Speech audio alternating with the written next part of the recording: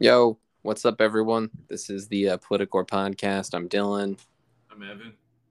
and yeah, we had to do an episode. We don't have a guest. We don't have a topic. We don't got shit. We haven't. Myself and Evan have both been pretty busy. Evan's been like moving. All of my personal possessions are slowly just getting fucking destroyed. So that's been great. So yeah, we don't have much for you. This one's just kind of almost a mixed bag, if you will. What do you think, Evan? Yeah, I think we cover a lot of territory. I think a lot of it is touching on themes that we've dipped our toes into in previous episodes. And this one we possibly go into more depth. Um, I don't know. It was a worthwhile conversation on my end. I think that listeners will probably feel like they're a third wheel hanging out with us at a show or something. But That's awesome for them. Touch on some interesting conversations. I mean, these kind of conversations are the reasons we decided it'd be fun to do a podcast together to begin with. So, yeah, I think it's a return to form in that sense. Hell yeah! So yeah, I don't know. Stay tuned. You know, if you're curious to hear my take on why Trash Talk is the greatest hardcore band of all time, it's in there. Why am I secretly mad at Militarie Gun? It's in there. You know, I don't know. I guess you'll have to click play. We'll talk to you guys soon. Yep. Peace.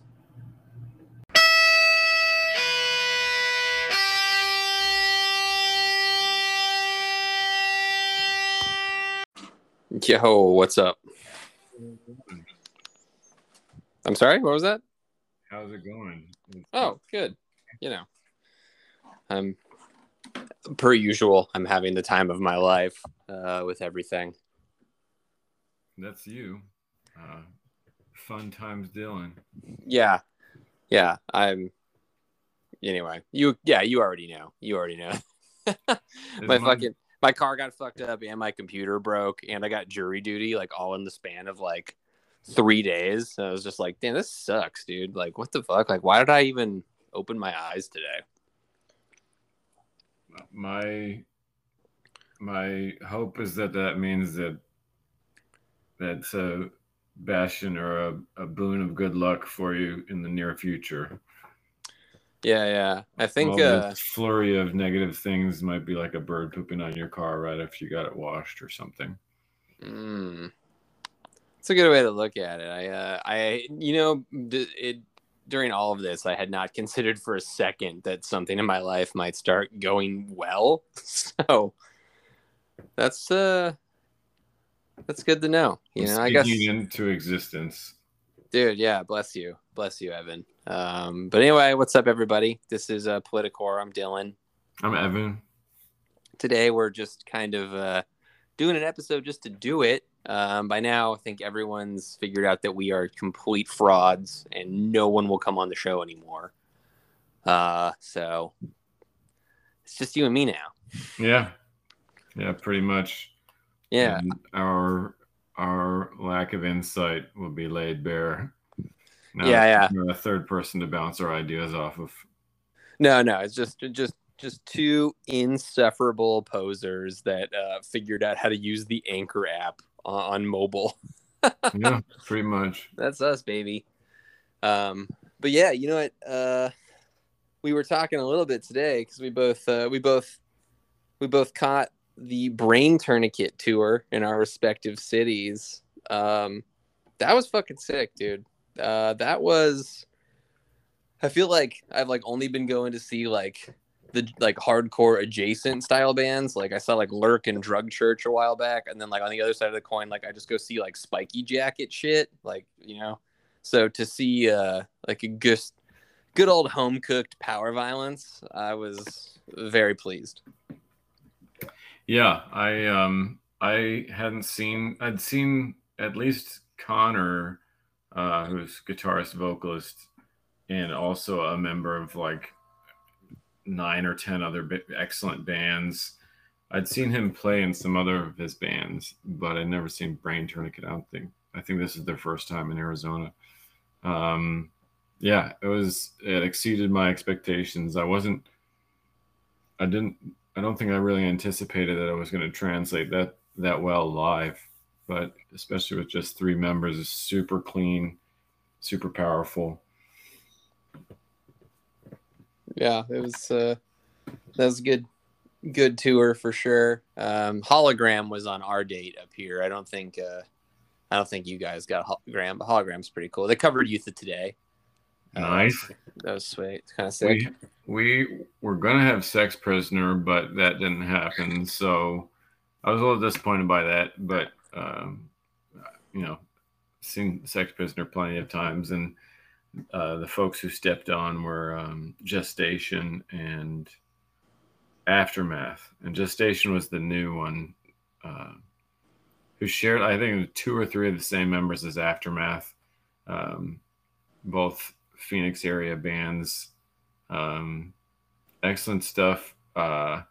Really cool stuff with the vocals, especially in Gestation, had like really intentional distortion on the vocals, which made it sort of sound like a kaiju monster was on vocals. Okay. And then Magnum Force finished the night, and Magnum Force has always been a favorite of mine. But so, dude, again, that sounds like a really good show. Yeah, again, bummer that Sex Prisoner didn't play, because that would have just really been the cherry on top for sure. Yeah, Magnum Force is one of those bands that I've been deciding on whether or not to put them on my underrated list, just because it's in Arizona, everybody knows who they are, but I don't know how well they're appreciated outside of the Southwest. Yeah, that's a very fair one. For the style, I think it would have. You think about like all the DFJ bands on the East Coast, and I think that like, in another time, another place, Magnum Force doing one good East Coast tour might have changed a lot for the band. It's easy to speculate. We could do this with literally anybody, but they're an interesting case just because, again, they have that cult following, and from what I can see is Arizona and California mainly. But yeah, it would have been interesting to see them during that kind of like 2000 like 9 to 13 era. It would have been interesting to see them been given the pass from all of the I hate this term, but it's accurate, the respective gatekeepers of the festival and the tour package kind of circuit, if that makes any sense. Yeah, it was speaking of the festival, like last time I was at Congress, and last time I saw them was at Sonoran Violence, which was Phoenix, for those who don't know, is a Phoenix and Tucson area hardcore power violence festival, put on by Jay from Burnout and Gay Kiss and 100 other things. And that was just, I'll call it a once in a lifetime thing, but hoping that it reemerges and happens again. I was talking to Danny last night from Magnum Force about the fact that Tucson, Phoenix have this not super great luck at maintaining these really amazing fests that they set up. Yeah. Sonoran Violence, it might be a 1-year thing, but it could also, it just reminded me a little bit of Southwest Terror Fest, which was, I think, a little ahead of its time, because now you've got Northwest Terror Fest doing gangbusters, and Southwest Terror Fest is defunct. Yeah. Dude, yeah. I think Within These Walls was ahead of its time too, even though I think it's public record now that festival kind of tanked, even though the lineup for it was always good. And then there was the King of the Monsters fest that always had incredible bands on it too. The only festival that I'm thinking off the top of my head that's going strong is just Hoco Fest in Tucson, but that's not really a fair comparison because Hoco utilizes the mixed bill formula, and we're talking strictly like, you know, hardcore, punk, power violence, you know, metal community fests here. So, and Hoco is also, I guess it's not mostly local. It's largely local. There's some help for sure, some outside help, which makes it sick. I've gone a few years now, and every single time I've had a blast. So Southwest Terror Fest was sort of a entry point for me in terms of getting connected with the local community, because I don't have friends outside of all of my metal and punk friends I've made through the scene. They aren't already my friends, you know what I mean? So like, right. Which is half the reason I go to shows now, is just to like meet up with friends that I don't see anywhere else. It's all about. But it speaks to the power of music and just the special climate that metal and punk create to create community. Because my wife, I brought her to her first metal show was after we'd been together for like 12 years or something, and it was a Rare Flagstaff show. It was Power Trip, Ghoul, Black Dahlia Murder. Nice. That's a good lineup. Yeah, I was like, here are bands who are going to be accessible, but also just really good bands. So rather than like, hey, you're going to kind of get it right away, but it's Volbeat or something, like it's going to, those bands manage to be catchy without sacrificing musicianship or like being interesting metal bands.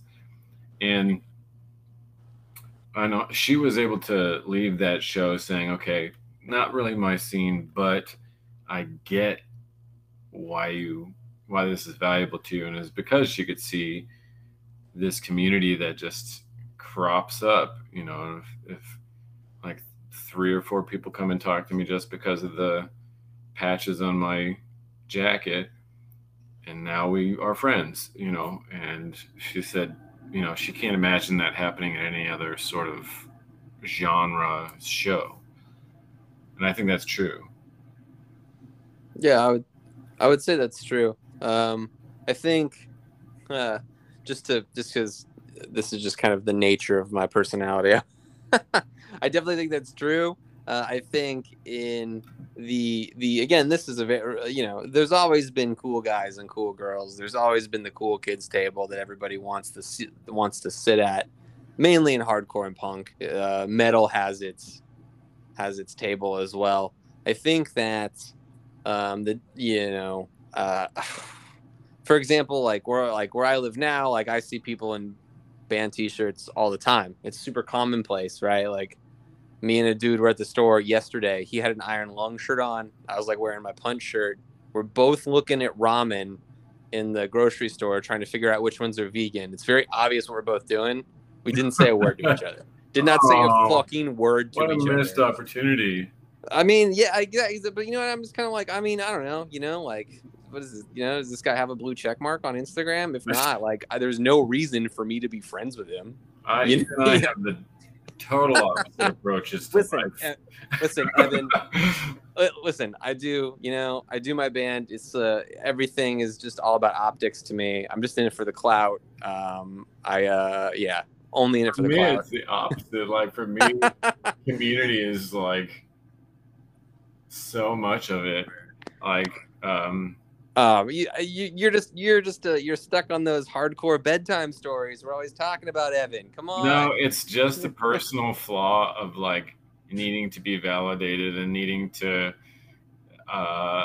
feel like I've got a friend group. It has nothing to do with like legends of hardcore mythology of being you know, hey, every time somebody falls down, you pick them back up. I've seen that not happen plenty of times. And I think that's great for like warming non-metal and punk listeners up to the genre.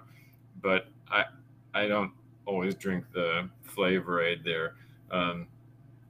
But for me, I'm at an age where the music brings me to these shows, but I don't drive 3 hours a week one way to see a band that I've seen 6 or 7 times already. I go because by now I've probably made friends with some of the people who go to see that band, and this is my only time to see them because we live in different cities. I'm sort of embarrassed to say that there have been bands, the concerts that I've gone to, where I spend the band that I went to see out in the smoking section as a straight edge non-smoker, catching up with people I haven't seen. And so I don't know if that, I guess that, what that says about my status as a fan, but there's a social element for me that's creating a lot of value right now, and it's probably just because I've spent the last 3 years not interacting with anybody. Yeah, and again, like I'm actually, you've actually started a very nice conversation here. I'm kidding, everybody, just for the record. I don't do this all for clout. At least that's what I have to tell myself. You know what I mean? Even though God, I just need to keep applying. I'll eventually get a blue check mark on Instagram. But anyway, one thing I think is kind of interesting that you've touched on is like, you're like, yeah, I'm going to these shows because like I actually want to like see people. Like I know I'm gonna run into some people, and we're gonna have a great time. For a lot of people, it's like, oh fuck, like my favorite band's coming, but like 3 of my exes are gonna be there. This fucking dude I'm beefing with online is gonna be there. Like some dude I got in a fight with 2 years ago is gonna be there. I don't know if we're cool or not. Like, god damn it, like this is gonna be a fucking nightmare. That makes sense too. I managed to, at least thus far, keep my nose out of the scene drama. Probably just because of luck, but mostly because I mind my own business. That's definitely why. It's because you're a gem, Evan. I'm gonna say it. Everybody listening is listening because they think you're a gem. They're not listening because they're not fucking listening because they're like, I wonder what Dylan's gonna say. What I mean? It just means that I've never heard a band that I didn't like and met a person that I didn't like. You have a couple. You do have a couple people where I'm just kind of like, God damn it, Evan, are you fucking serious? No, but man, the lost lambs. I want to give them a chance to redeem themselves. God, see, that's amazing. I'm gonna be honest. See, like this is something too, and I guess I'll stop joking for a second. One thing that's been really difficult for me lately is like I see a really awesome show in town. And I don't go to it because I want to. I feel like I have to do it. It's like, oh fuck, like I'm not, you know what I mean? I'm not getting any younger. Like if I start saying, oh, I don't need to go to this, or like, oh, I've seen this band before, like I'm gonna eventually wean myself off of like the whole live music experience. I went to go see the Municipal Waste, Pig Destroyer, Dwarves, and like Spy tour that happened a little while ago. Mm-hmm. I caught that. I went by myself. I was like, the whole walk over there, I was like, I don't even know what I'm doing. I don't even know why I'm like going to this. I've been going to see Municipal Waste since I was like 15 years old. They're one of my all-time favorite bands. And that was a good show. And I had a great time, fucking hit the pit when they played Sadistic Magician. It's one of my favorite songs, but at scale, I'm just like, I feel like I'm like really forcing it. Like sometimes even like Karina will be like, you should go, you just need to go get out of the house and like have fun. And I'm like, fun, and I just like kind of stand there by myself. Yeah. I don't know where I'm going with this. It's just like, I think that when I look around a lot of rooms too now, depending on the bands that are in town, is like, I do see a lot of like just visible, it's usually men in their late 20s and early 30s, like just kind of there by themselves.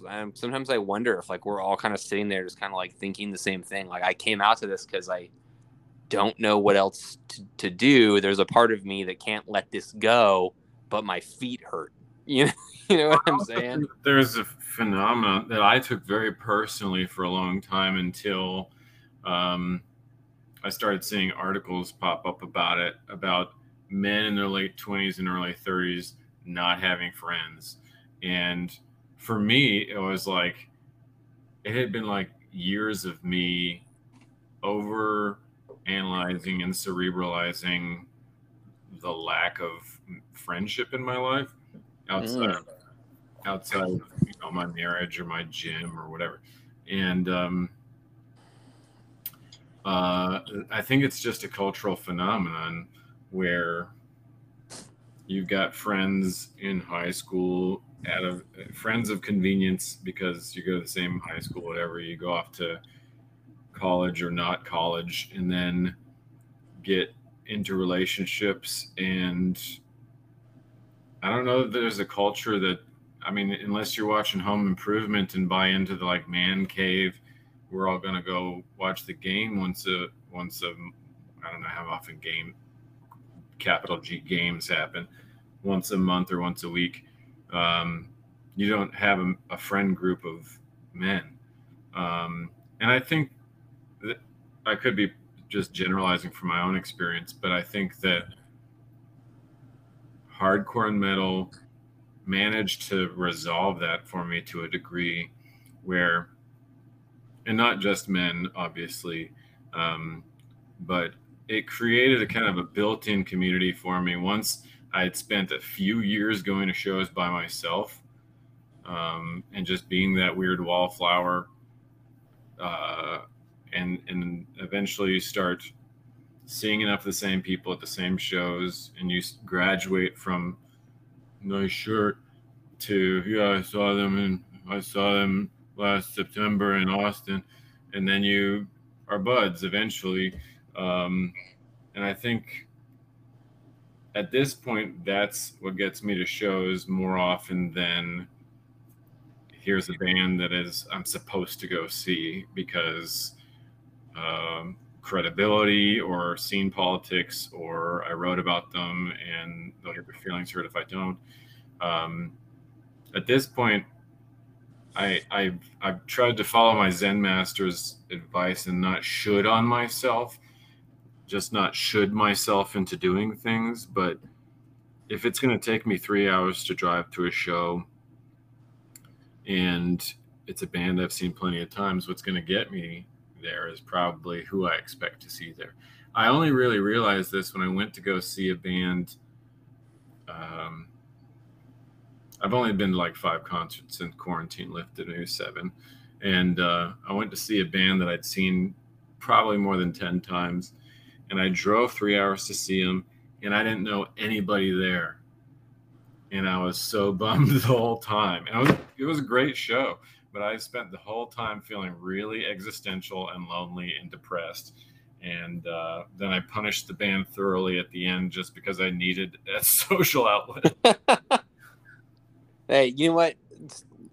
That's what bands are for. It's actually a life hack. Nobody will tell you this about going to shows.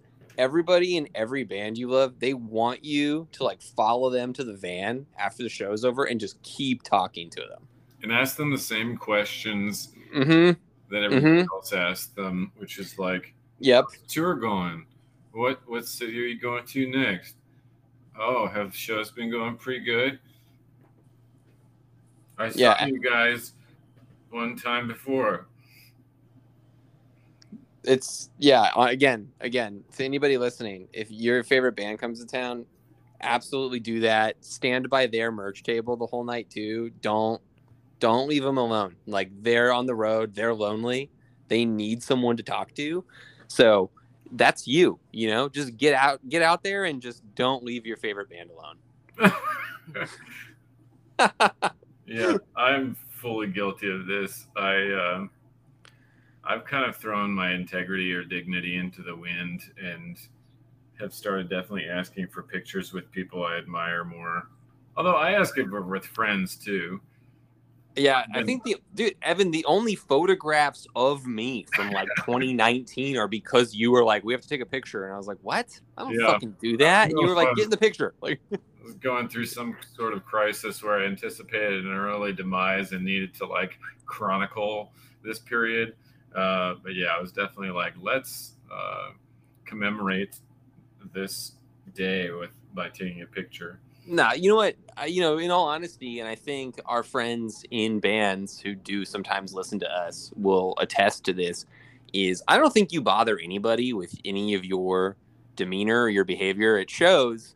And again, I'm going to tie this back into like kind of the cynical stuff I always say about people at shows and people in bands is because Evan, you're not in a band. You don't really like you're not trying to rub elbows with anybody. You're not trying to like do business at some of these shows, and a lot of people can attest to like you just think you're meeting somebody casually, or they're coming up to the merch table, and like next thing you know, they're like kind of trying to network with you, which when done correctly can be totally fine and totally acceptable. But I think for example, your friendship with some of the more popular Bay Area bands. Again, I'm sure everyone in all those bands can attest to the fact that they got weirdos coming at them all the time, and you're just like some dude who like has no ulterior motive. And I think that is just a lonely guy. Yeah. Again, I don't know anybody in California. Can I be a remora on your little group while you hang out? They're all like, yeah, fuck it. Like, sure. Yeah. Again, they're like, well, that depends. Like, are you gonna like ask us all to like fucking like tour with you or do a split or some shit? You're like, no. My pocket.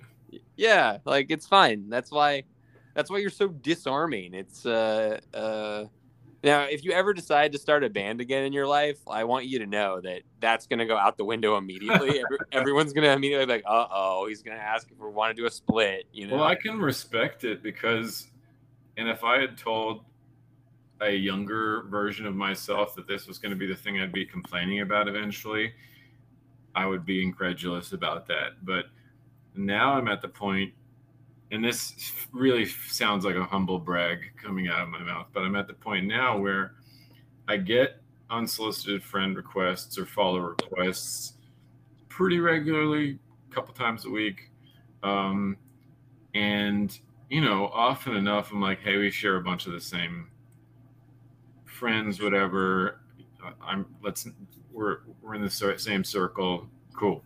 But so often it's like, within 5 minutes of accepting that friend request, there's a message in my mailbox. I don't even have to look at it. I know what it's about. Yep. It's going to be, hey, we got this thing coming out. Would you mind doing a write-up for us? That said, I appreciate that as opposed to the alternative, which is this kind of fake checking in. Hey, dude, how's things going? I don't know who you are. What do you mean, how are things going? Hey, cool. Yeah, I get that. And we're going to talk to me about for 30 minutes or something before you get to the real deal, which is you want me to write the thing for you. So I at least appreciate the directness of saying, hey, we got a thing. If you're into it, write something. If not, then don't. But sometimes they'll be like, buddy, and then disappear, or buddy, and if you're not interested, they're not your friend anymore. It's weird. So yeah, I can understand the ulterior motives or the kind of disingenuous friendliness. Yeah, I remember some of that stuff too, and I was still like regularly contributing it at Cult Nation. Yeah, again, so I think that the thing that like is also like just shitty is there's too many bands, there's too many of us, and now we all have to compete for I guess ad space, because like let's face it, no one's actually gonna write 800 words about why your band sucks, even if you fucking deserve it. And so like, yeah, like one thing I noticed a while back, like when we had our record coming out, was like, I was like, fuck, dude, like I don't want to, you know what I mean? Like I don't want to do like the press cycle thing. Like I don't want to like hound down somebody from like 9 webzines or magazines or whatever, so they can like say that like this rips. But I feel like you kind of have to, because like you're stuck in this like perpetual attention economy, and like, you know, you only get, you know, nobody even gets their 15 minutes anymore. You're lucky to get like 5 out of a lot of people. And so yeah, I remember that. And what I thought was interesting, what I noticed, is there's like this like weird pecking order even amongst the like the staff writers or the contributors at various magazines, where it's like, because like they're all the ones that are like putting up articles on, you know, everything from like, you know, decibel or like hard noise, when hard noise was frequent, or like, you know, Revolver, Cult Nation, Metal Sucks. So you have all these dudes like, because mainly they all are dudes, just for clarity. And then so like you're reaching out to some of these people, but like they're also trying to like move their way up the clout chain. And so like they want to know, like they want to see if they can write about the biggest band or the biggest release they can write about. And then so like you're hitting them, and like it's just like this crazy like little miniature caste system, essentially. I don't have an alternative. I mean, it makes sense the way it all plays out, to an extent or to a degree. But it was something that I noticed, and it is exhausting. Yeah, that's a good point. It's a weird biome of people who are, I guess, opportunists, or at least looking to further their own career, and find, because there's only so much time in the day as a writer, um, and if you establish enough of a reputation to get to the point where you have to refuse some or whatever, then I guess you have to kind of triage or pick and choose which ones deserve your attention. Yep. Because I remember when I started, I was sending out blasts of, "Hey, can I write about your band? Can I write about whatever?" And now I would long long for that, where I'm like got this constant 10 deep list of things needing to find the time to write about. And I Yeah. really wish I could do the writing that would allow me to get them done quickly, which is like, this one will blow your eyebrows off. Check it out. Oh yeah, you mean like what I used to do, like basically. do like a paragraph about how you're like gonna kidnap the most popular member of this band and just like hope that nobody reads it. Like, oh fuck, they read it. Well, I don't know. I just always am like, how can I place this into a larger social context? And then doing my little doctoral thesis that nobody's going to read. Yeah. That I never like. Sometimes I would like reach out to bands and be like, hey, like you guys rip. Like, do you want me to put you on Cult Nation? And sometimes they would be like really stoked, and other times like people would be like not give a fuck at all. One thing I will say, like watching you do the like music review or like, you know, contributor thing, is like I often sometimes like sit back and be like, how the fuck do you do that? Because like you've actually no names, you've actually maintained some really legitimate friendships with some really awesome people and musicians. And I remember when I was doing it, like I don't think I even got so much as like a thank you from like half the bands I wrote about, or even worse than like not getting to thank you was like I wrote about some of my favorite bands. I don't even think any of them knew the article came out in conjunction like with their release date, which was like really frustrating. I will say one that like was like heartwarming or whatever was like when the last All Pigs Must Die record came out. I was told through the grapevine that they thought my review was very funny and very good, and that was the highlight. It's the highlight of my music writing or music is just like, I heard through the grapevine that some dudes thought it was funny. I was like, nice, fucking killed it. Speaking of all underrated, I've been thinking about that band a lot lately. I don't Oh know, man, it's just because I just finished moving and I'm going through old shirts and I'm like finding all these trap them shirts and all pigs must die shirts and I'm like, man, I forgot I had this. dude, those two right there are huge in terms of like really bringing in that wave that would create the HM2 core phenomenon. Yeah. I mean, and both bands were doing it. 389 like Yeah, genre. yeah. I mean, I think, Post and A389. yeah, I don't think either one was ever on A389 either, which is funny, but I think that's the sound of A389 though, don't you? yeah, it's like everything heavy in a blender and it rules. Like it's a smoothie. You Yeah. got all of it goes back to the smoothie, you know. Trap them, that's a smoothie. All pigs must die, smoothie. Eddie Brock, smoothie. Seven Oh, Sisters Asleep, smoothie. You know, like these are all smoothies. wow. Yeah, Eddie Brock. I think Man. Haymaker was on A3. You know what? Haymaker, not a smoothie. You know what? I'm gonna stop the Haymaker conversation right there. But good band though. I mean, back, I think, right? What'd you say? I think A389 is back. Yeah, Like, he did the Cold as Life record. I'm wondering if he's gonna do more. I hope he does. I don't know. Yeah. His label was like the most reliable for years. That's where I found so much of my like I got so much like inspiration in terms of like the kind of music I play, which again is like smoothie shit, where it's like, yeah, like I don't want to just be a D beat band or I don't want to just be a death metal band. Like, why don't we just do it all? You know?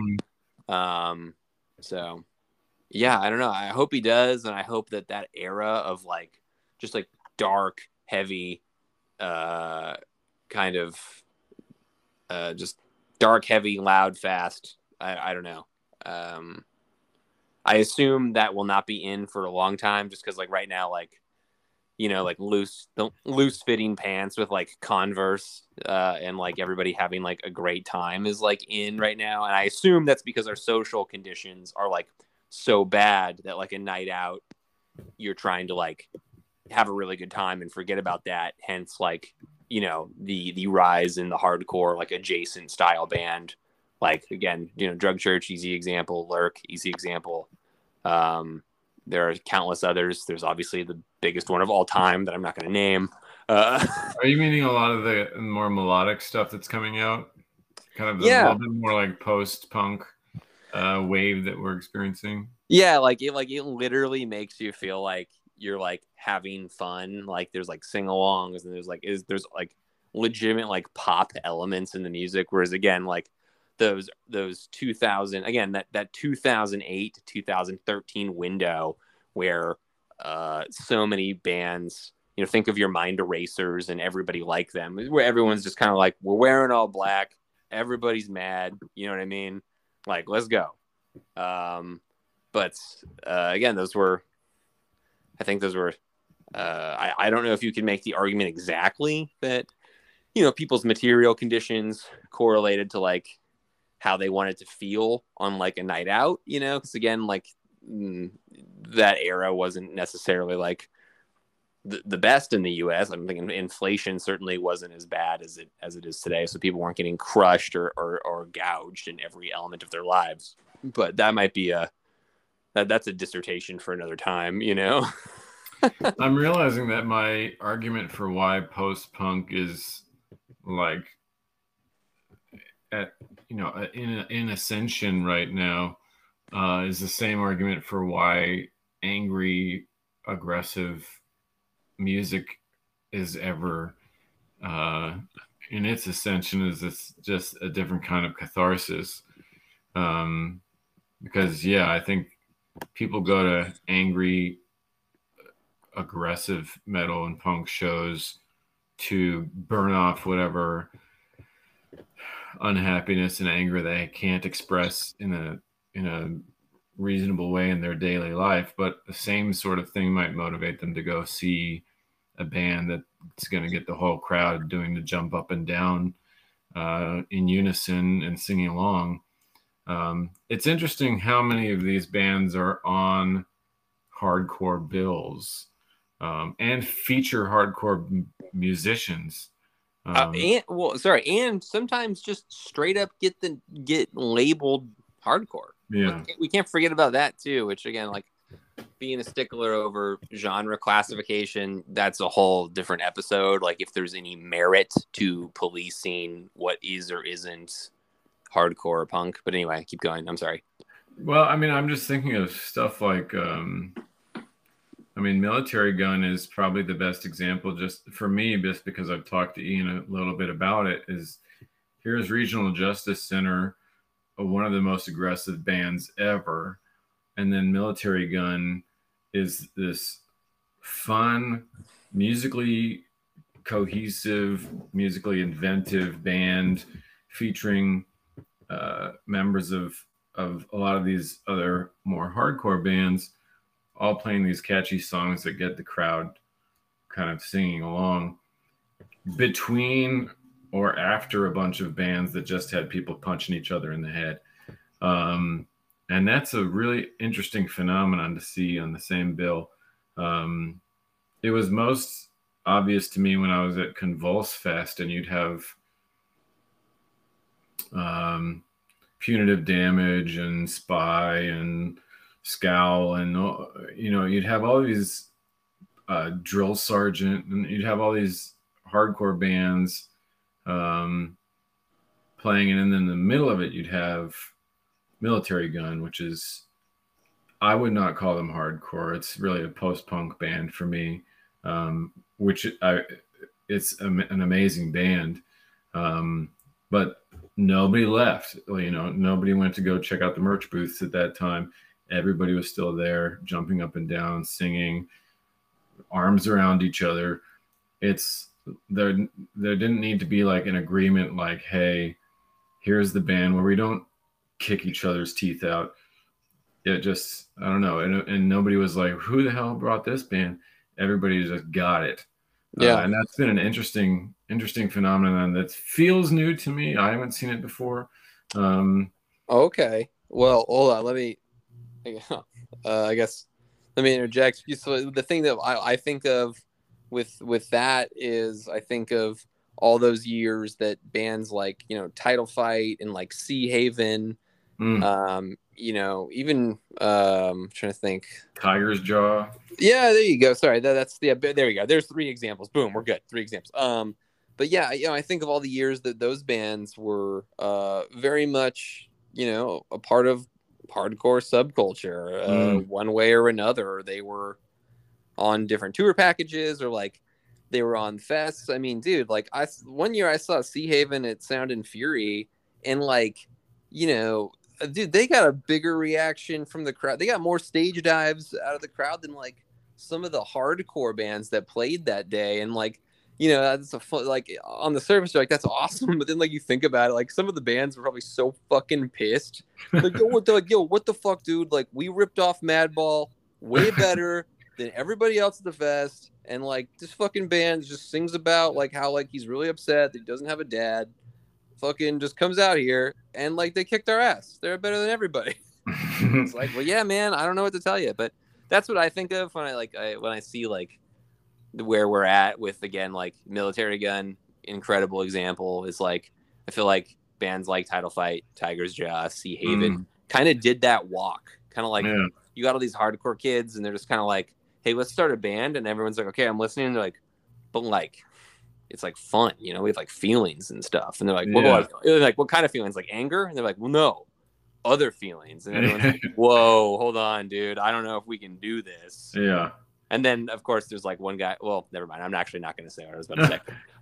But yeah, I think also, while we're on the subject of Military Gun, I feel like the same way, like, like when Matt Skiba joined Blink-182 and like all the Alkaline Trio fans were like, God, are you fucking serious? Now there's less Alkaline Trio to go around. Are you fucking kidding me? I am admittedly that guy with military. I'm like, are you fucking kidding me, dude? You make the best power violence band, the most popular power violence band probably ever. And now what? What am I supposed to do? Wear all black to the Militarie Gun show and stand in the back with my arms crossed? I can't do that. What the fuck, man? That band is so good. I've written 2 things for them, and I've at least saw them. I think I've only seen them once, but so good. It's amazing how quickly they were able to transfer all that energy to a totally different style. And nobody really blinked an eye. I don't think anybody was like, wait a second, you're not supposed to be playing this.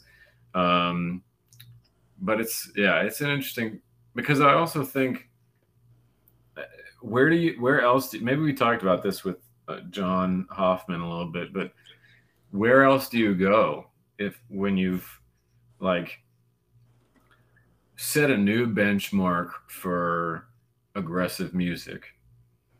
Do you just keep going further until you are like essentially a caricature of Okay. Yeah. Okay. I have a couple pathways for this, just because, again, cynical me is coming out. Nothing is new. It's all been done before. So you have a couple pathways as a hardcore band when this happens, and I think that there's one path in particular that no one talks about, and there's one band in particular that no one talks about, even though they were / still kind of are one of the biggest, best to ever do it, and that's the trash talk path, where you never compromise. You just continue to like be aggressive. You never stop making aggressive music. The difference is you start to advocate for yourself and surround yourself with other genres, other artists, other managers, et cetera. And you eventually break out of kind of the hardcore world altogether, and you bring the hardcore show to these like very pop culture arenas, both literally and metaphorically. I mean the word arena there. And you know what I mean? And I think that that's certainly one pathway you can go. So I think that's trash talk is the logical conclusion to like how far can you go with never really compromising your sound or like your show. Is okay. Yeah, you can be trash talk and go on tour with like Suicide Boys. You know what I mean? Odd Future or something. Right. Well, yeah. Well, their friendship and partnership with Odd Future is like, really what set it all off. And obviously, I'm not going to speak for anybody in the band or anything, but like, yeah, it's an incredible effort that I actually don't think could be duplicated anymore. There's so many things that all 4 of the core members of that band did behind the scenes that I just simply don't think anybody has it in them to like work that hard to get what that band got. But that is one pathway. And then I think the other pathway is, I don't think you're wrong. Is like, okay, well, shit, it's like the other one that I think of is the Ceremony playbook. Yeah. Where it's like, oh shit, like we've done this to its logical conclusion. This is as good as we can do this genre. And they're like, all right, fuck, Anthony, get a guitar. And you know what I mean? You know what I mean? And he's like, what? Like, get a fucking guitar. And so I think that's I think that those are your pathways. And again, like I hate to be like that, but like it's all or start playing Doom. Oh, I think that's the John Hoffman approach. Oh yeah. Can't forget about that. And then there's also the like. Then you do the like, or you can be like, or you turn into like shoegaze, like Fender Jazz Master guy. Mm-hmm. Which I'm not mad at. I get it. Ceremony's a mind bender for me, but then again, they named themselves Ceremony after a New Order song, I think. So I don't think the fact that they turned into like the Smiths worship should be that out of the ordinary. I just lament what used to be. Yeah, no, I feel you. Again, like, I think about Ceremony and Trash Talk a lot, mainly because they are the bands that I saw the most as like a kid. But I think about them a lot just because of their pathways to like what their success. Like when you hear both bands, like when they're like at their peak of like doing like mainly like hardcore. I mean, Trash Talk never stopped, but when you hear both of them, the last thing you think of is like, oh yes, arena band on huge festivals, on huge tours, right? And yet, it's happened for both of them, and I think that there's even I think if we had some of the even older dudes or older girls on the show, they would tell us about similar bands, like maybe Biohazard's a good example from like the 90s, and I think the list goes on and on in terms of like people being like, oh, this band isn't going to be the thing that cracks and like makes it into the pop culture world, and sure enough, I think you could pick one out for every era of like subculture. You could find this example. Band like Militarie Gun is going to be added to that list, respectively. It's awesome, man. Like it's so hard to do that. My question is, why is Trash Talk? Now, I'm not putting you on the spot here, but I feel like there have been a few episodes where you and or the guest have talked unfavorably about bands who graduate to the festival circuit, particularly those who end up doing really big arena tours. So why is Trash Talk the band that's being held on a pedestal because of their ability to do that, and these other bands have lost their credibility for doing that? You've been kind enough not to name those bands, and I'm going to play ignorant and think I don't know who that you're talking about. So just in the abstract. Yeah, that's a good. that is a good question. I mean, the simple answer is that like they're like my favorite hardcore band of all time. So like they get a pass for everything that they do. Now that's me like uncritically answering your question. I think that in one sense, so for those that don't know, just some small Trash Talk accolades or just history here. The band was largely independent and toured, I mean, relentlessly. The bands that I've thrown shade at for the things that you're talking about, Evan, we're talking about bands that put out like one live stream during COVID and then just blew the fuck up, or like put out like 1-2 song EP. And they're like, oh, okay. And then like, we got fools right now on fucking like major tours who like, this is like their first band. This is their first tour, getting like green room accommodations, sleeping in hotels every night. And I get it. There's not a musician in the world that wouldn't take that deal, but there's still something about it. Call me an old fashioned like hardcore punk guy, but there's something about it that kind of rubs me the wrong way, kind of not earning any stripes on the road. So there's one element there of Trash Talk's rise without the internet era. Although to be fair, they were really big on MySpace. They were really good on MySpace. I remember that as a kid. They like really used that platform well, and that's what sucked me in. Aside from the word of mouth at my high school, which I was fortunate enough to go to, like a high school with a big hardcore kid population. But I think one of the other things too is like the Trash Talk Collective. Again, all independent organic relationships got them to being able to like tour with rappers. That's what I was kind of talking about earlier about like most bands do not have the ability to do that or even try. And this is where it gets complicated, and this is where I have to walk on eggshells, and I'm hoping that you'll understand what I'm saying with this. You have to really have some serious cultural understanding, and you have to have some serious flavor to be able to get asked to accommodate or to join some of the biggest rappers in the world on tour like that. There's a level of street smarts and just a level of general social intelligence that there's something about trash talk that is just, again, just it doesn't get talked about enough.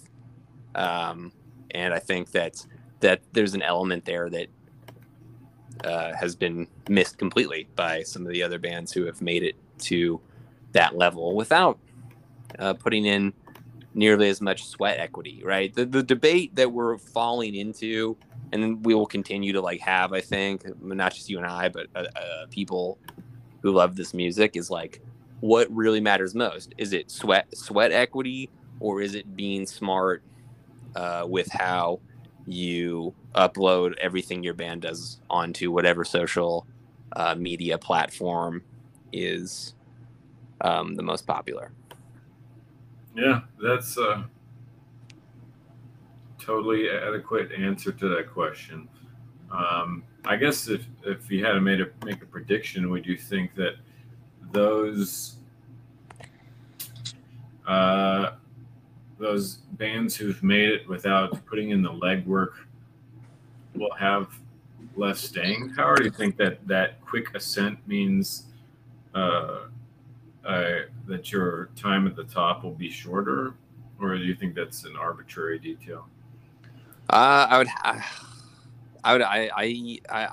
couldn't answer that. I would have to say it's probably, dude, you know, it's probably more arbitrary, you know, like, because I haven't been on many professional tours in my life. The 2 pro level tours I've been on, I actually don't have a lot of good things to say about. People who know me know this. But what you end up seeing is like, you see these people who have like pretty much from the get-go, from their first band or from their first like paid gig or whatever, like they've only known good accommodations. They've only played out of good gear. They've only known how to like get paid to do music. They wear the fake leather jackets you get at H&M. It's disgusting. And so to answer your question, no, I think that some of these bands probably have immense amounts of staying power because, you know, again, I'll tie this into like my overall just kind of generic worldview about material conditions being the dominating factor in how people's lives and livelihood can improve or take a turn for the worst. We're seeing that now. Bands that have their material conditions elevated at all times are going to be able to stay on the road longer. They're going to be able to not have to work a day job. So some of the bands that have been gifted these great opportunities, I think will have even greater staying power because they're getting paid. That's the thing. Again, that's the statement that I don't ever hear anybody just come out and say, yeah, these people are making money. It's never phrased that way. But that's the situation. So I actually think that some of these people and some of these bands who I don't really care for, I'm gonna have to deal with seeing for the rest of my goddamn life. Whereas like some of my all-time favorites are gonna like fade into oblivion, and if I'm lucky, like somebody will wheel them out in a wheelchair at like fucking like Sound and Fury like 2045 or some shit like that, you know? Yeah, but then they don't have the chance to like put out that album that you hate. I guess it's the dying at 27 of hardcore bands. Well said. I guess, yeah. No, you're right. Yeah, you're absolutely right. And I think that like, you know, with that in mind too, like that's probably why Gulch is stopping. Again, I hate talking about just bands of their size and caliber because like everybody fucking, there's nothing to talk about. Everybody likes it, you know, everybody respects why they're stopping. And so, but I think that what you just said there is really, really credible.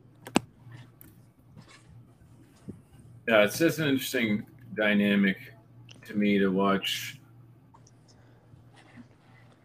You know, I think that more people have more resources available to them,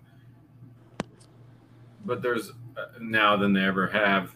But that also means that there's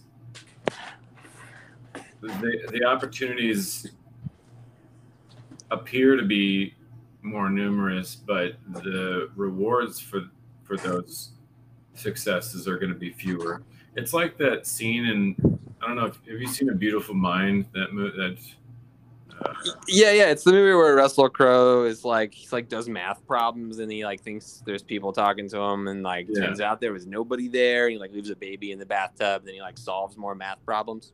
Yeah, so like one of the early scenes in that is, if I'm remembering correctly, is he's like doing calculus on how best to approach a woman at a bar. And if you and a bunch of guys are approaching her, then none of you has much of a chance of whatever.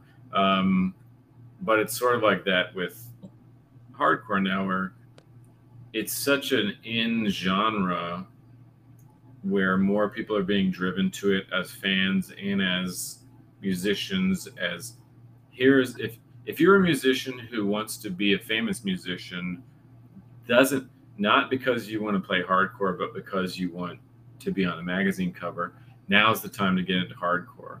Yes. This is the genre du jour, along with death metal.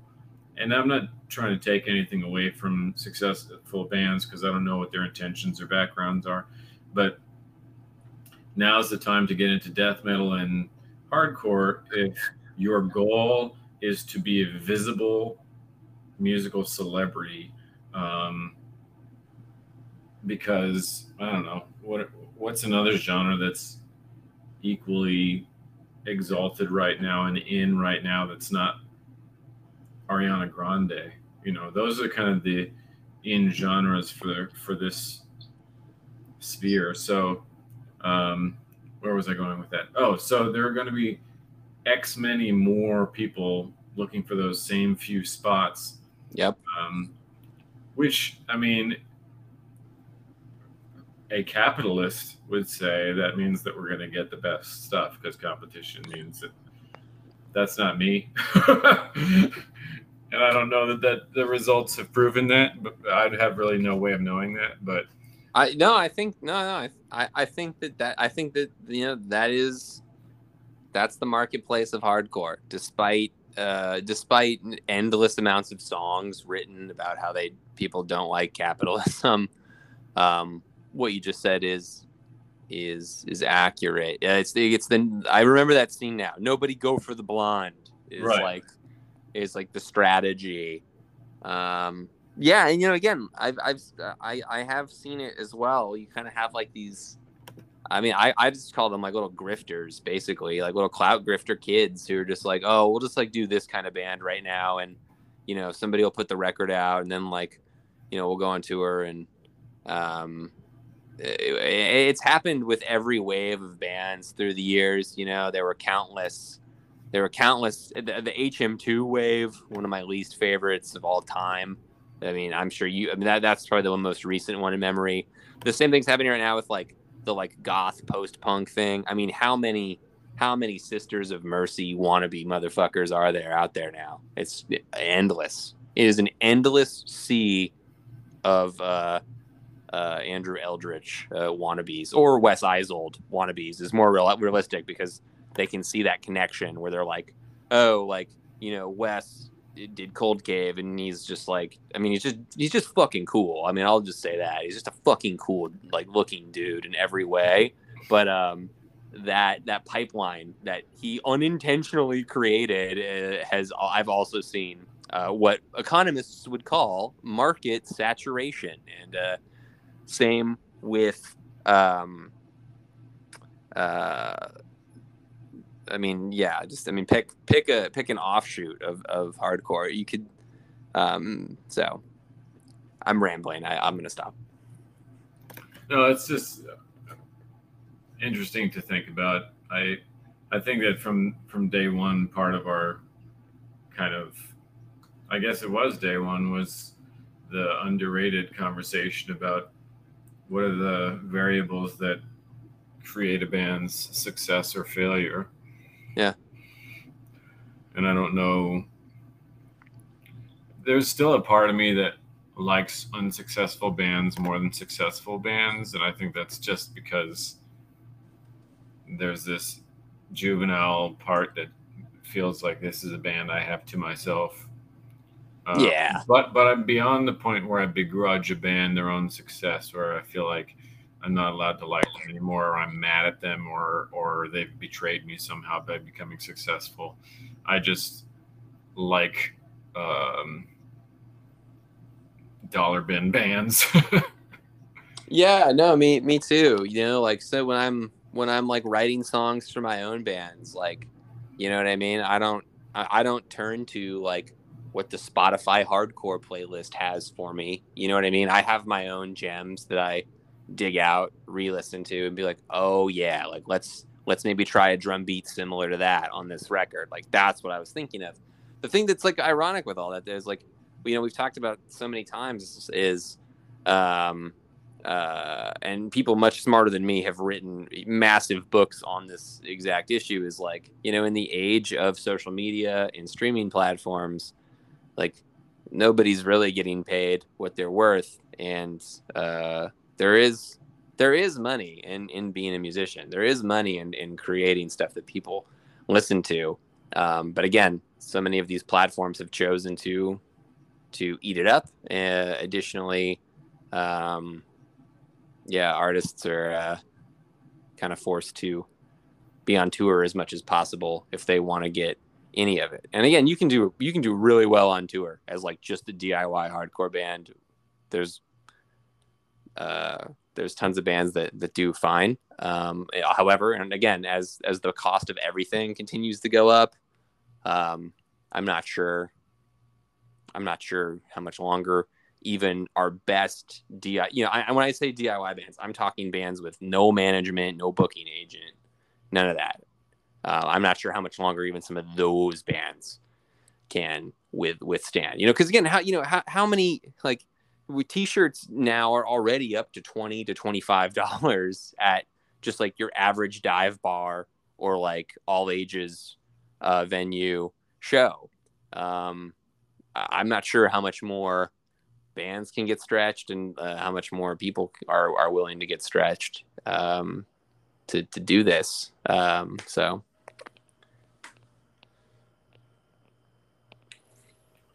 What do you think about bands that don't tour? Like, I think that's more of like especially a black metal thing and a bedroom producer type of thing. But you mean like Dazy? Yeah, or just I mean, who, by the way, I actually, again, sorry, just I got to throw this out there just in case he listens to this. Another Militarie Gun casualty for me. It's like, what the fuck, man? Like, you had to go join that band too. Like, I wanted you to tour. Guys doing 90s era Jesus and Mary chain worship. Every song is a hit. Like, come on, man, let's go. Get the fuck out on the road, dude. Your shit rules. But anyway, most of the examples I can come up with are like black metal musicians who are just themselves putting out albums, but I imagine it must exist in the hardcore sphere. That's a good. I mean, the only one I can fucking think of is kind of like, you know, Trevor Woundman, where it's like, yeah, he's just in there. He's just fucking in his laboratory, like just with like a bunch of like bloody fish hooks, just cranking out heat. You know what I mean? But even they're getting ready to like actually tour. What do you mean? What do I think of it? By the way, I'm sorry. You didn't finish the question. I guess a more specific question is: do you think that touring and performing is totally essential to the climate or the kind of worth of a band? Could you have like a good studio hardcore band? Because there have been like metal bands I've seen live that clearly all of the work was done in the studio, because live they were terrible. Yeah, many of them, and I don't know if I've seen that much in punk and hardcore. I mean, I think even though there's an argument to be made that you could have a great studio hardcore band that everyone would love. Our culture, our people. No, I just don't think. I don't. The whole foundation of our culture is conditioned to like just not be okay with that and not like that, which is funny because again, when you look at pop culture, you look at like pop, R&B, and rap, hip hop. Think how many of the biggest artists in the world right now, they'd never toured before, and something they put on like SoundCloud, for example, blew up over, not necessarily overnight, but I'm going to use the overnight just to like, generic example. Post Malone, White Iverson is the one that comes to mind. But there are others. I think, why am I drawing a fucking blank? I think City Morgue was one as well. They had never toured or anything. They had just had a bunch of heat online. So it's weird. People like Billie Eilish and Olivia Rodrigo. Yeah. Again, like there are countless examples where someone like just again has like never toured or played live or anything, but just like normal people who like fucking whenever it rains outside look at their coworkers and go, man, we really needed that. They totally are fine with it. They're totally fine with that being a way for someone to make a living or showcase their art to the world. But with hardcore and punk, we're like, what the fuck, bro? This band didn't like sleep in some punk squat and all get fleas. Posers, which like I honestly, even personally, I totally believe that. If you never got fleas, that's some poser shit. So I think that the other side of it is there are plenty of bands who just play in their area. Like how many bands have I seen in Arizona that I think are huge bands, but I then eventually realized they're just an Arizona band. Yeah. Like, I don't know if Burnout ever played anywhere but Arizona. Burnout did like a pretty much like a full US tour with that band of Squala Grind TM. Anyway, you get the idea, right? Like I feel like there are a bunch of probably Iron Lung bands or Youth Attack bands that are just, they all have enough of the same members of other bands that they can't legit tour, so they just kind of play shows in that state or that region, and because they can't like sacrifice enough of their other bands to actually tour. 100%. I do want to also add one caveat. Speaking just from my own experience and just from like various friends' bands that I've seen come and go over the years. Again, we go back to our conversation on like, whichever bands are actually have the cash to do it, can do it. It's not a secret cheat code or hardcore punk cheat code, but if you have popular people in your band, you're more likely to have someone go, oh, this person from that band is in this band, let's do the record. Oh, this person from this band's in this band. Oh, cool. Yeah. Let's book you guys a tour or whatever. Like, or for, you know what I mean? Or you understand what I'm getting at. Yeah, I mean, one of the first questions I usually ask is, are you all in any other bands? Just so I get some frame of reference. Yeah. And like, that's kind of how, that's how the politics of the scene really get, in my opinion, spread out. When I was a kid in Southern California, sometimes I remember like, and in hindsight, this was not a valid reason to be angry, but I just remember being like, man, like I've been so many shows I went to, like I just saw like the same dudes like on stage, but like all in different bands. And I just remember thinking like, man, like when are these promoters gonna like give like not the same, fucking 30 people the stage for once, like surely there's other people and there's other bands that are good doing this. But that's, and again, like I don't know, for better or for worse, that's That's just not how business is done, my boy. It does come kind of down to like who you know, who in your band has social capital, like who thinks your band is cool. Like it's fucking irritating. And again, I mean, this is why you're so disarming to to so many bands, is because like you're not bouncing this shit around in your head all day long. And then someone comes up to you blind at a show and you're like, what the fuck do you want? What's up? Like, what is this? You know, it's like, but yeah, I think that, you know, it's like we have like it's a pretty vicious cycle. Whereas like if you don't have any members of your bands that aren't like established people or if you're not like a members of band, like, you know, speaking of like my own band right now, the one that I play in, all four of us took a break from music for like, you know, 6 years. Me and the drummer were the only two that had actually ever been in bands or like toured before. Our other two members had never even done a serious band ever in their lives. And, you know, we're all approaching 30 now. And like, we're barely breaking out of the like label of like, oh yeah, pretty good smaller band. Like we're about to get into the like, can sometimes afford to rent a van, medium-sized band with still no help. It was a dogfight to not just make connections, but make genuine ones with people who could help us, because we fucking needed it. You know what I mean? We had no bargaining power when we started Pig City. It was just like, hey, we have this band. None of us are really well connected or cool or well established people. We're all very rusty. Like who can help?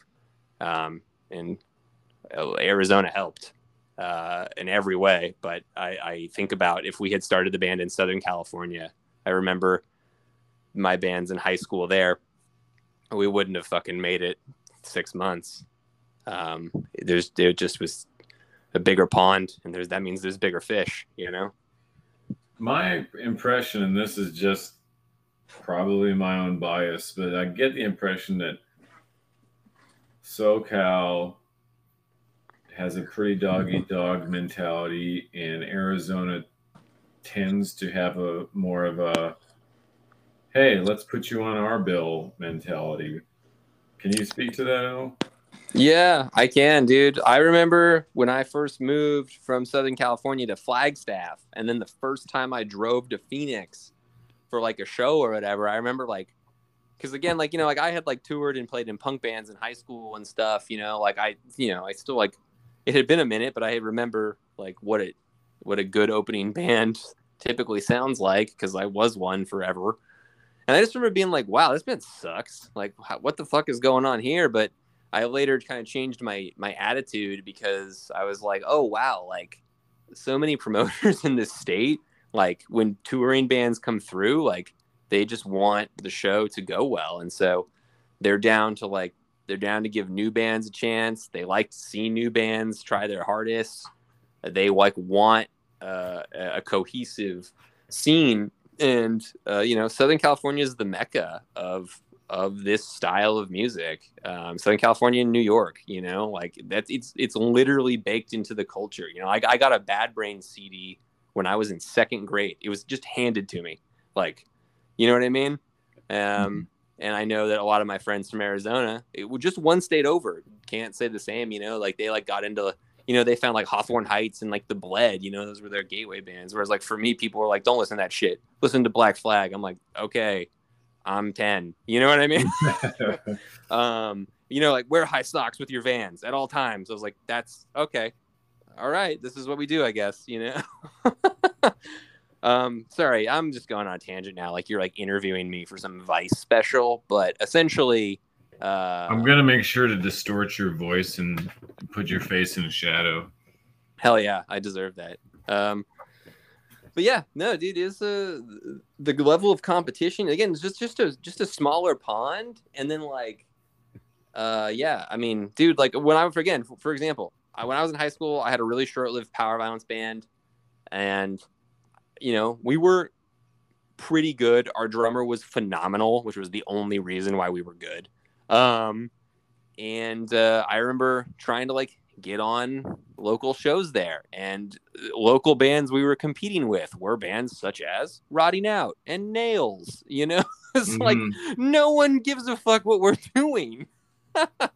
There was no. It was very. That circle of people was something that, again, like I grew up around my whole life, and still to this day I've never been able to like even be on friendly terms with, not for any malicious reasons, just because like it's just a tight knit group, and they like to keep it that way. Like, hence my earlier beef growing up, being like, why are like the same, like just it's just revolving door of dudes in the same bands, like in this whole, like. Southern California is fucking massive. You can do a whole tour of just Southern California if you wanted to. You could do a different city every night, spaced out enough, and there's a good chance you'd get a crowd. Like, it's massive, and we have the same like 15 to 25 people in every hardcore band opening every show, like at Chain or Pharaoh's Den or wherever. Like, come on. I think that there's a lot of I feel like Scrappy's in Tucson was probably important in setting a tone for scene loyalty, uplifting small, young bands,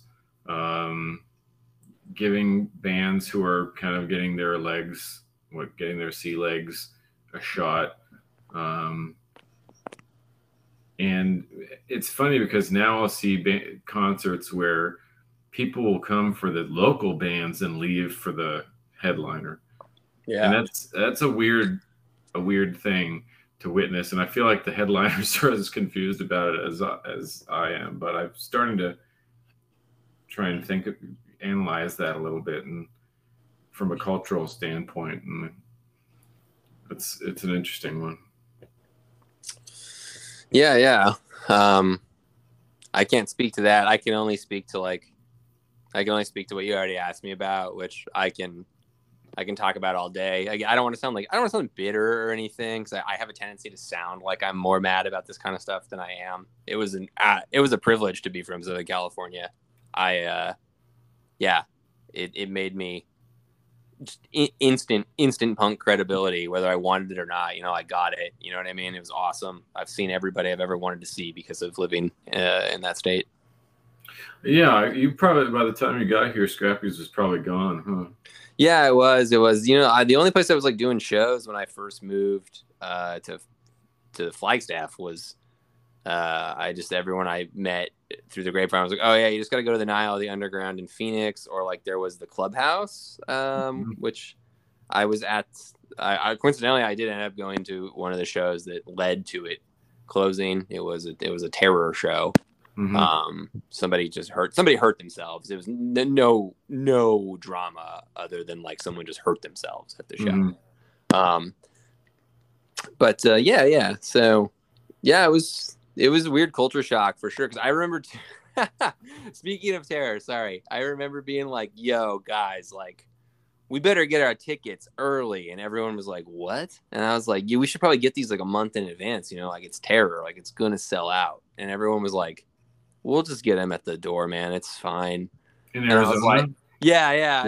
And I was like, huh, man, you guys are playing with fire. Like I got my tickets early and everything, got the little fucking, printed out. You remember when you would print out the Ticketmaster tickets?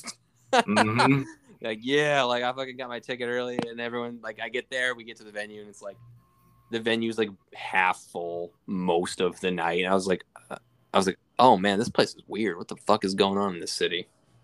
Yeah. I started bouncing right after Scrappy's turned into 191, and I was bouncing at 191. And the first show I was bouncing at was the last hour of the Wolf show. Ludax was doing a reunion. Amazing.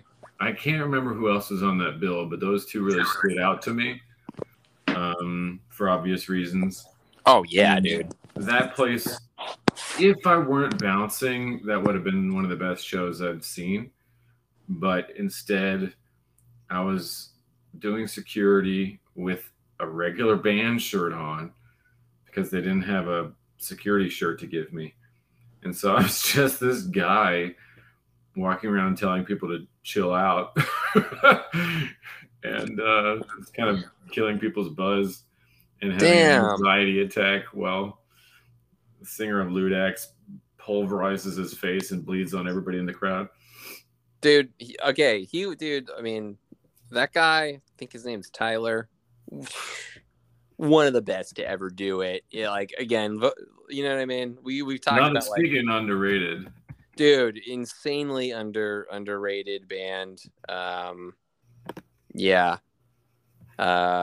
We've talked a lot about like what can like a front person actually do that's like, you know, that makes people go like, oh fuck, you know what I mean? Like, I think he was one of the last frontiers of like making people go like, oh, that's disgusting. Like on stage, again, if somebody were to copy him verbatim tomorrow, I don't think it would have any effect. But in those moments when they were playing, you're like, oh, did he just? Oh, I think he did. Like, oh, that's disgusting. I can't believe he just did that. You know. Mm-hmm. And he's also a deceptively big guy. Like, he left his like Letterman jacket on the stage or something, and I brought it over to him. And it was like, I remember him kind of towering over me, and I was like, oh yeah, this is why you just barrel through the crowd like they're nothing. Yeah, dude. Fucking yeah, that's. But yeah, it's all on YouTube. Like that whole show is just a beehive of a crowd, and I was around there trying to use like my classroom management skills to make sure that people were coming out alive. And how did that go? The sound guy came up to me at the end of the night and said, because I had to talk to some people about like changing some of what they're doing. The sound guy came up to me at the end of the night and said, don't ever do that again. I don't know why it worked, but don't do it again because they'll usually just make it worse. Because I was like trying to tell people stop kicking people in the head while they're on the ground, and yeah, it was nobody like coached me on good security mentality. It was just like going in as a school teacher with some martial arts background.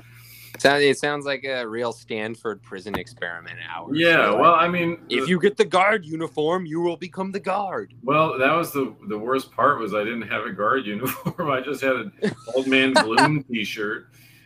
And then magically, when I bought a security shirt on Amazon, all of my problems disappeared. Yeah, dude, that's sick. I'm gonna wear a security shirt to lie detector at the end of the month. I just remember the moment I remember when like the shirt working. It was just like a $5 shirt.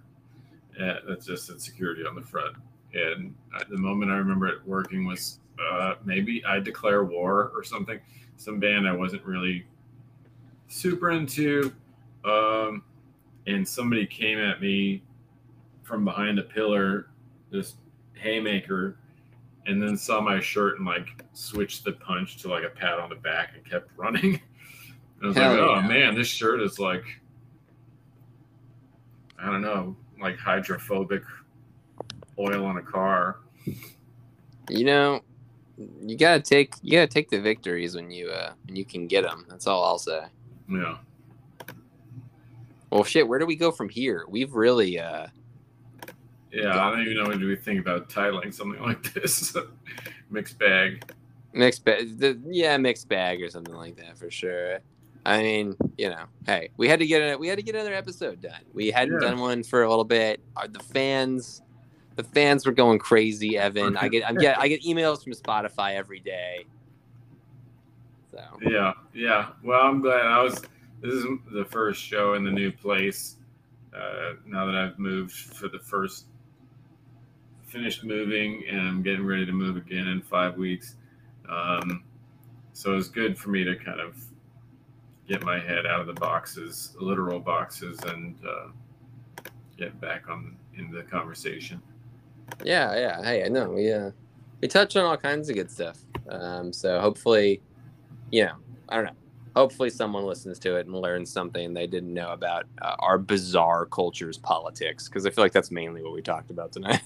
Well, there are definitely like podcasts I listen to that are just like me being a wallflower around people having a casual conversation. And sometimes I need that during my commute. So if people aren't trying to do the deep analysis and they just want to hear people catching up, then that's good enough for me. Hell yeah. Yeah, well fucking we need to do some academic shit here soon, or otherwise we're gonna have to change the name of the podcast. By the way, if you are an academic who listens to punk or know an academic who listens to punk, send them our way. We got a fair number of musicians lined up, but I'm hoping to get some more professorial types to educate us. Yeah. We swear we actually have read all of your conference papers that I was able to find on JSTOR. So, get at us. Do you want to do any underrated gems, or have we talked about enough of them? No, dude, fuck it. I'll just do one. I've been really bad. I just always do like bands from the past. Makes me sound even more like jaded and angry than like I already am. So I'm gonna do a modern one. A band from San Diego who, in my opinion, truly does not sound like anybody else right now, while still very obviously being a hardcore band, is called All Beat Up. Played with them a couple times back in April. And again, they literally don't sound like anybody that I'm hearing right now.